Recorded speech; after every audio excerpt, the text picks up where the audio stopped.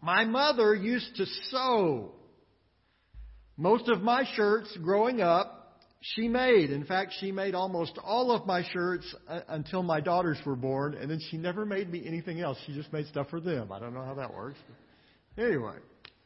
She made some really nice shirts. When I grew up, and I don't know if it was true here in Missouri, but where we lived, the Western style of shirt was really a big deal. And she made some really sharp shirts. I mean, they look really good. In fact, I still have some of the flannel shirts, which have actually come back into style now.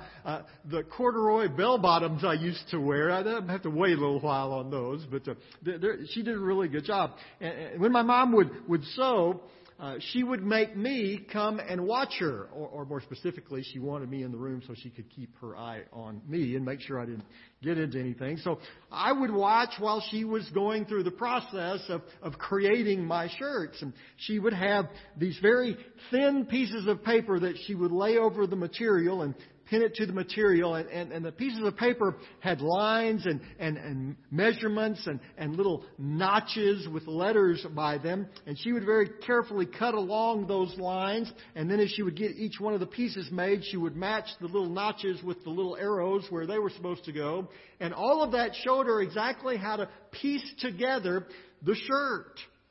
Now, I suspect my mother, as many shirts as she made through the years, she probably could have done it without the pattern. But using the pattern made it much more efficient, much easier, and made the shirt come out much better. The disciples needed a pattern. Now, what they were about to do was much more complicated than just make a new shirt.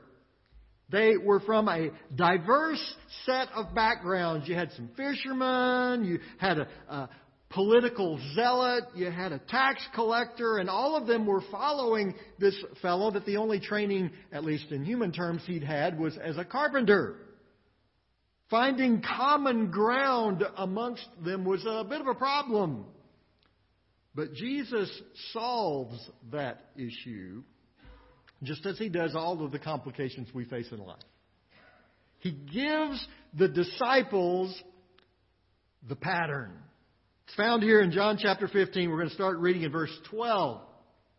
My command is this: love each other as I have loved you. Greater love has no one than this, that He lay down His life for His friends.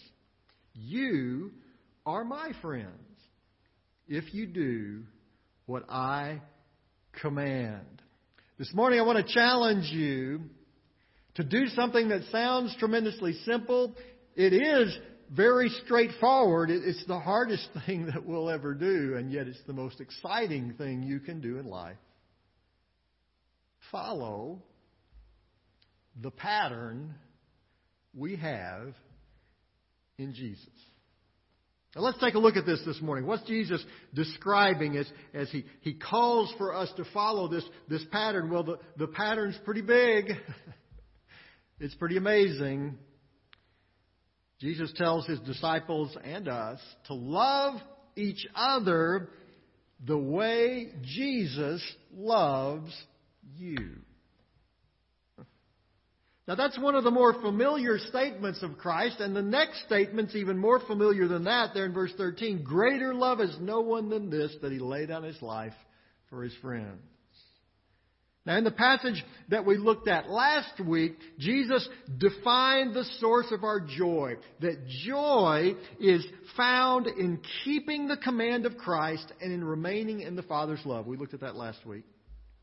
And that definition grew out of a passage that we looked at a couple of weeks ago, what's often called the vine passage, where Jesus identifies in verse 5 of John chapter 15, I am the vine, you are the branches. If a man remains in me and I in him, he will bear much fruit. Apart from me, you can do nothing.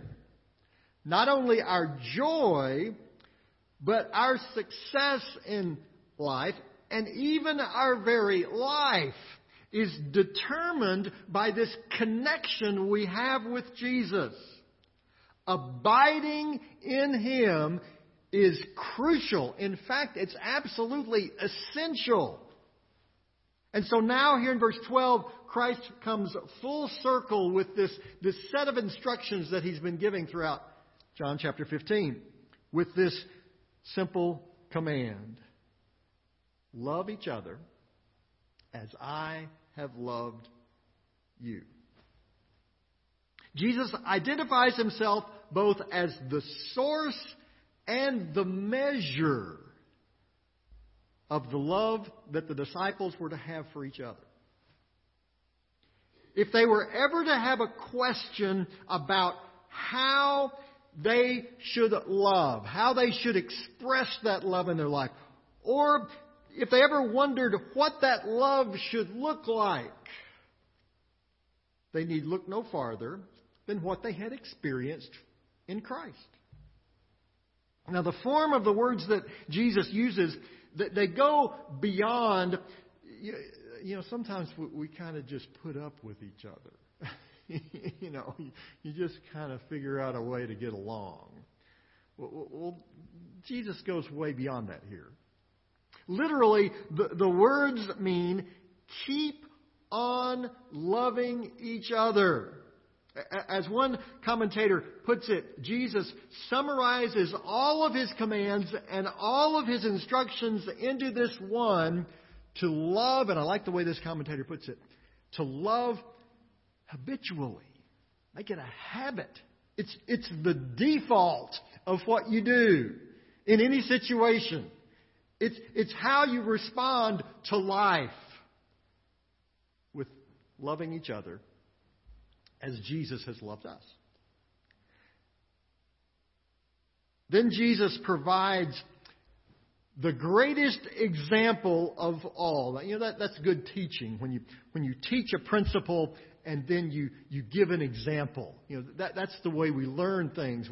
We hear them, and then when we see them, we can actually put them into practice. And that's exactly what Jesus does. He gives the greatest example of all of what this love is to be. How are we supposed to treat each other? How are we supposed to live with each other? What are we supposed to do in response to each other? When we rub each other the wrong way, how do we react? Well, Jesus says, here's the example. Me.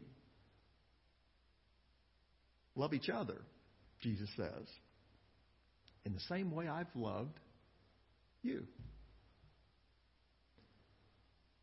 And then He describes that love in verse 13. Greater love has no one than this, that He lay down His life for His friends. Now realize, when the disciples heard this, they're not going to fully understand what Jesus means for several days. Because the cross for them was still in the future. But that day would come when, for most of them, from a very long way away, because they were afraid to get too close, they would look there on Calvary and they would see Jesus on the cross.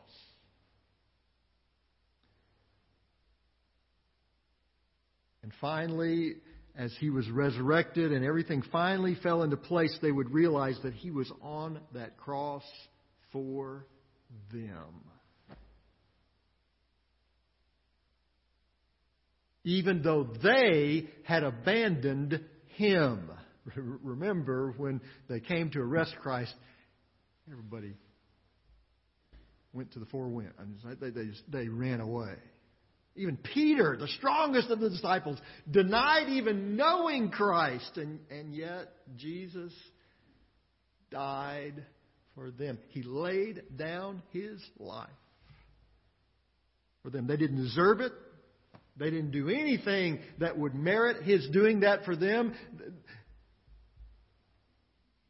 And yet He did it anyway. And that was the love that He commanded them to have for each other. That's a tall order. That would be like me walking into a baseball stadium with Matt Carpenter. And him handing me a bat and saying, "Here, go hit a baseball like me." Or walking onto the golf course with Jordan Spieth. And him saying, okay, go drive that golf ball just like I do. Or walking up here on the platform with Molly and Joshua and them saying, okay, play the piano like we do. I'd probably do better with baseball and golf. Actually, I'm pretty terrible at all of those.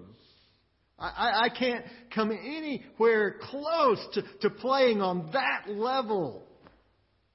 And I'm guessing that that's a little how the disciples felt when they heard these words from Jesus. Even though they wouldn't fully understand the full extent of what he was saying until after the cross. Even at this moment when he was saying, hey, love each other like I love you. They were thinking, I can't come anywhere close to that. I'm guessing that's a little bit of what they felt. Maybe a little bit of what you're feeling this morning. I know it's what I feel like when I read these words of Jesus. Love others the way that Jesus loves me. I don't even really like them very much. How am I supposed to love them like Jesus loves them? Well, for starters, I remember throwing the football out in my backyard. I didn't have a lot of kids that lived on the block where I lived growing up, so there were several times that my football games consisted of me, and that was it. Now most of that was imaginary, of course, but I did score a lot of touchdowns. And when I did, I was throwing the football like my football hero, Roger Staubach. And I was running the ball like Calvin Hill, and I was catching the ball like Drew Pearson. Okay, those guys are from so far back, some of you are going to have to Google that reference to get what it is. But just trust me, I felt like I was playing like some of the best in the NFL. When you set out to live your Christian life, to be a disciple, what do you imagine in your mind? What do you see yourself doing? Or put it another way, what's your goal? What are you shooting for? What's the ultimate? When you set out tomorrow on Monday morning and in your mind you're thinking, I want to live the best Christian life I can live. When I go to my job, when I go to my school, when I go do whatever it is I'm going to do. What are you imagining that to look like? What if our goal was to be like Jesus?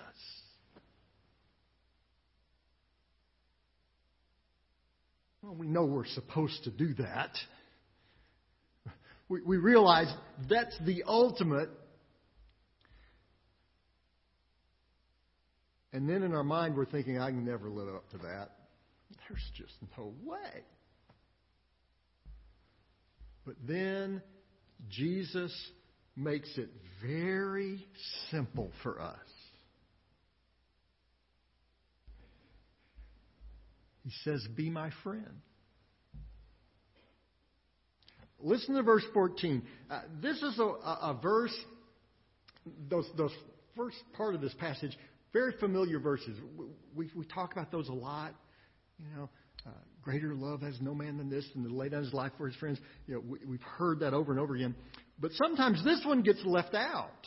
And I think possibly because it's a little bit misunderstood, because it almost sounds like it backtracks from the power and the grandeur of those words, because we misunderstand one of the words in this verse. But here it is. Here's what it says. You are my friends. You're my friends if you do what I command. Now, what did Jesus mean here?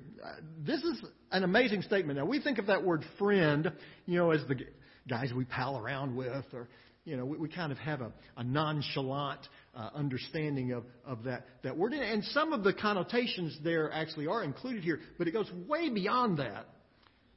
In the Old Testament, only two people are called a friend of God: Abraham and Moses. The two most prominent figures in Jewish history. Two guys, Abraham and Moses. That's it. Not David, not Samuel, not Joshua. I mean, there's some pretty big guys in the list of Old Testament folks who aren't given this designation of a friend of God. And now Jesus is extending this extraordinary privilege to me and to you. What does all that mean? Well, first of all, this is an ongoing relationship. The words that Jesus uses, it means that we continue to be Jesus' friend. That's one of the things that sometimes we lose in this English word, friend. Our friends kind of change through the years sometimes. We grow up with some people and they're our friends, and then we kind of lose track and go our separate ways. And then we have some friends in our college years, and then we lose track, and then we have some more friends that come along, and then maybe we move to another location and we lose track of those friends. And they don't stop being our friends, but the relationship isn't as close. It's not quite the same. And you get back together and you don't really know what to talk about. You know what I mean? That's kind of the understanding that we have a friend. This term that Jesus uses, that's not the way it is. It's not defined by geography. It's not defined by the place you are in your life. It's an ongoing, unending relationship. As we do what He commands.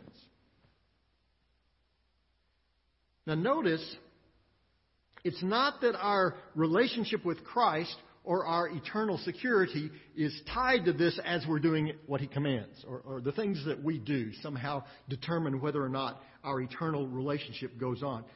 That's not what Jesus is describing here.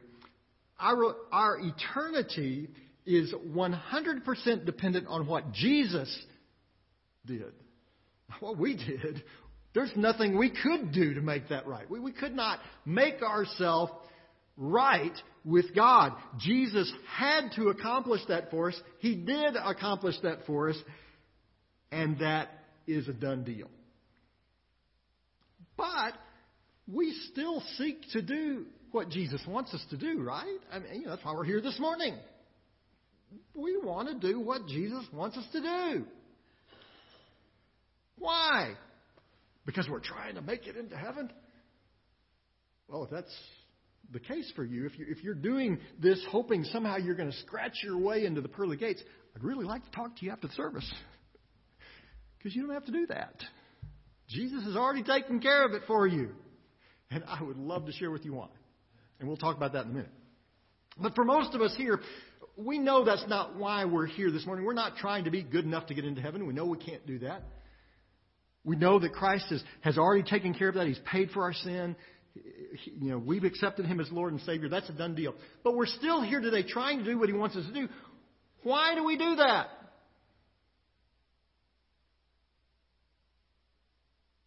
Because He's our friend.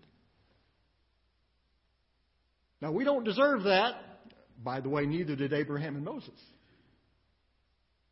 Even they didn't deserve to be friends of God. God grants this extraordinary reality to us through His grace. But in His mercy, in His love, in His grace, I'm a friend of God. You'll do things for a friend you won't do for other folks. If some stranger called you up in the middle of the night and said, I've got a flat tire, could you come pick me up? You would hang up the phone.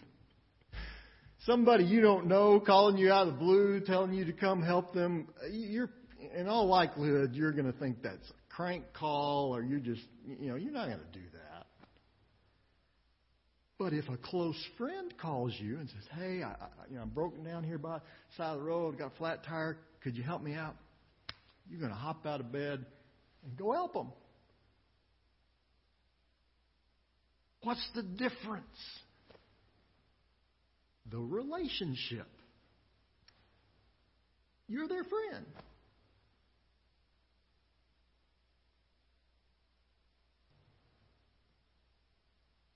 If you want to go out to dinner, you're not just going to open the phone book and pick a name, call them up and say, hey, want to go grab a steak? You're not going to do that. And if you did, they would think you were nuts. They probably wouldn't go with you. But a close friend, you fire up the grill, throw the steaks on, invite them over. What's the difference? The relationship. They're your friend.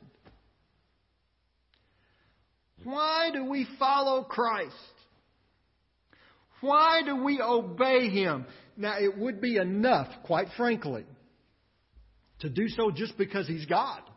He's our Creator. He made us. If He says so, I'm going to do it. That would be enough.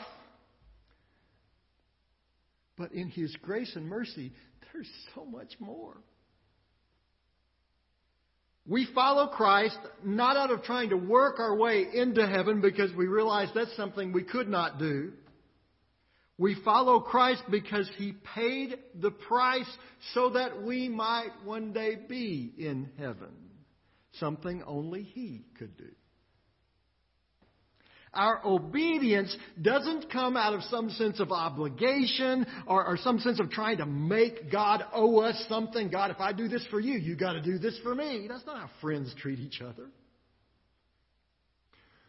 We seek to obey Christ because He saved us.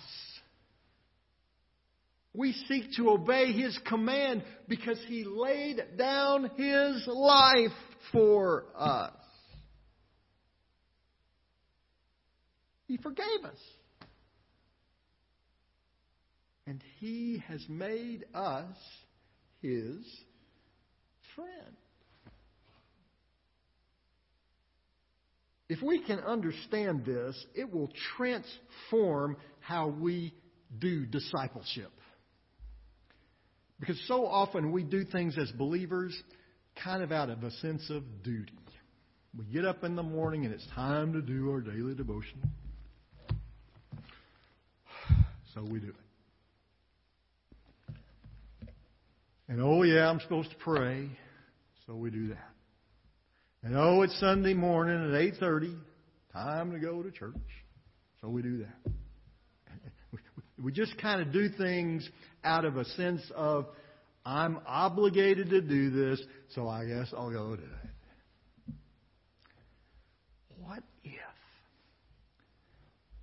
What if our Christian life, instead of just a sense of obligation, instead of just a sense of duty,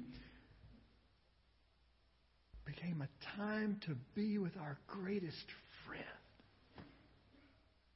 You know how you're working all week long and you're watching the clock and you're waiting for Friday to finally get here because you know you and your friends are going to go play golf on Saturday. And you know, it just kind of gets you through the week. You do all the stuff you got to do during the week because you know, hey, on Saturday, I'm going to get to hang out with my friends. What if that's the way it was with Jesus? What if coming to church wasn't a sense of obligation or duty? It was time to come be with our friend. What if sharing Christ was not some weird kind of strange thing that we got to make ourselves to do, but we're just telling our other friends what our best friend did? Realize the power of what Jesus says in these words. My command is this: love each other as I have loved you. Greater love has no one than this, that He laid down His life for His friends. You are my friends if you do what I command. Heavenly Father, help us to catch the power of these words. That not because we deserved it, not because we earned it, but out of your grace and mercy, you have made us your friend. God, help us to live our life that way. Forgive me when I do the things that you've commanded me to do just out of some sense of obligation or duty. God, help me to to see that it is the opportunity to be with you, to do the things that are pleasing in your sight, to do the things that make you smile. Not because I have to, but because you're my friend. God, help us all to love each other the way you love us, to recognize the sacrifice you have made for us when you laid down your life for us, and to recognize that we are your friend when we do as you command. Help us, Heavenly Father, we pray in Jesus' name. Amen.